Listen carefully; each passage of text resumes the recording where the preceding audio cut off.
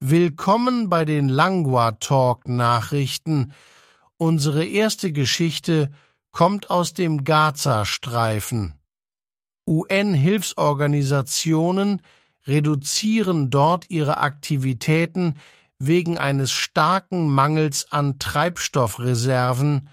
Der verbleibende Treibstoff wird zur Aufrechterhaltung der Wasserversorgung für Hunderttausende von Menschen genutzt, die vor israelischen Angriffen Schutz suchen. Dadurch wurde die Unterstützung für Krankenhäuser und Lebensmittelversorger reduziert. Die Situation ist beispiellos. Berichten zufolge sind 2 Millionen Menschen von der Krise betroffen. Israel begann eine Bombenkampagne in Gaza als Vergeltung für einen grenzüberschreitenden Angriff der Hamas. Dadurch wurden Nahrungsmittel, Treibstoff und andere Güter abgeschnitten.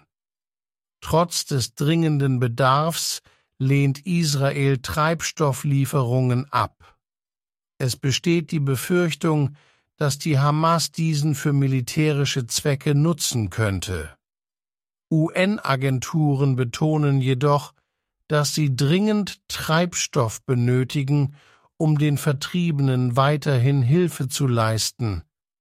Wir wechseln zur Finanzwelt. Der ehemalige Kryptochef Sam Bankman-Fried steht derzeit in den USA vor Gericht. Er wird beschuldigt, Investoren belogen und Geld von seiner inzwischen insolventen Kryptowährungsbörse FTX gestohlen zu haben. Der 31-jährige Unternehmer verteidigte seine Handlungen vor Gericht.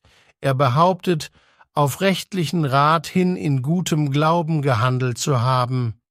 Die Staatsanwaltschaft weist diese Behauptungen jedoch zurück. Sie argumentiert, dass seine Anwälte möglicherweise nicht vollständig informiert waren.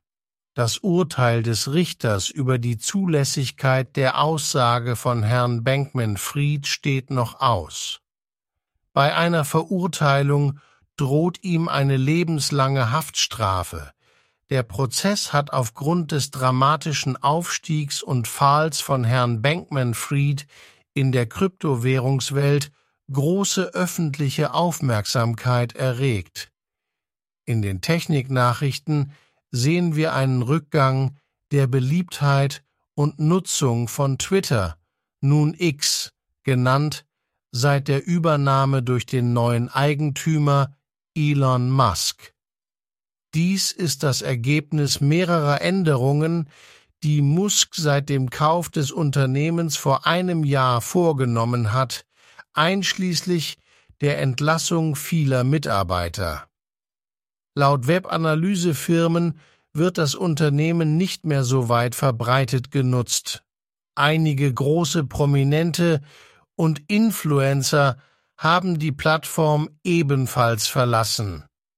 Musk hat versucht, durch abonnementbasierte Dienste Einnahmen zu generieren, aber diese haben die finanzielle Situation des Unternehmens nicht signifikant verbessert. Trotz dieser Herausforderungen hat Musk ehrgeizige Pläne für X, darunter die Umwandlung in eine Alles-App. Die Plattform muss jedoch weiterhin Kritik und rechtliche Herausforderungen wegen der Verbreitung von Hassinhalten aushalten.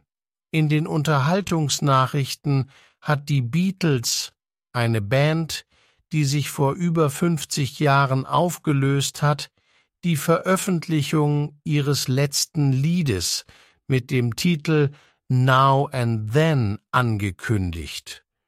Sir Paul McCartney und Sir Ringo Starr vollendeten das Lied im letzten Jahr, basierend auf einer Demo von John Lennon aus den 1970er Jahren.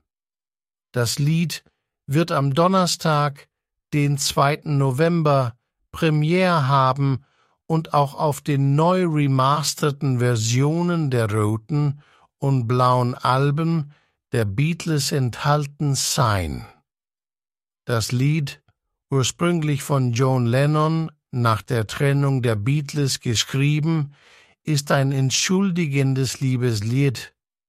Nach Lennons Tod gab seine Witwe Yoko Ono das Lied an Sir Paul.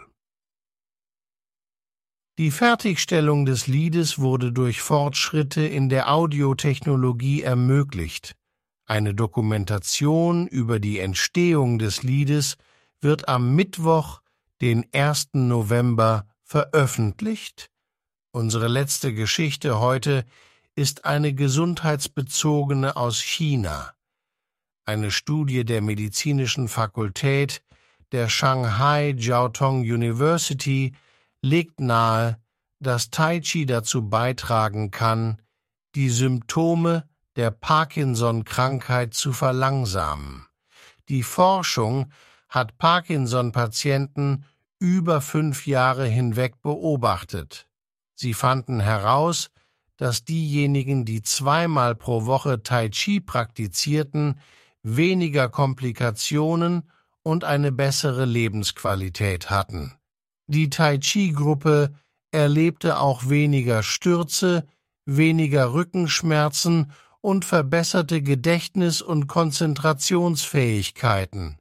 Die Forscher glauben, dass Tai Chi Parkinson auf lange Sicht bewältigen und das Leben der Patienten verbessern könnte. Sie weisen jedoch auch darauf hin, dass die Studie klein ist und nicht definitiv beweisen kann, dass Tai Chi die Ursache für die positiven Ergebnisse ist. Experten fordern mehr Studien, um zu verstehen, welche Übungen für Parkinson-Patienten am vorteilhaftesten sind. Danke, dass Sie den Langua Talk Nachrichten zugehört haben.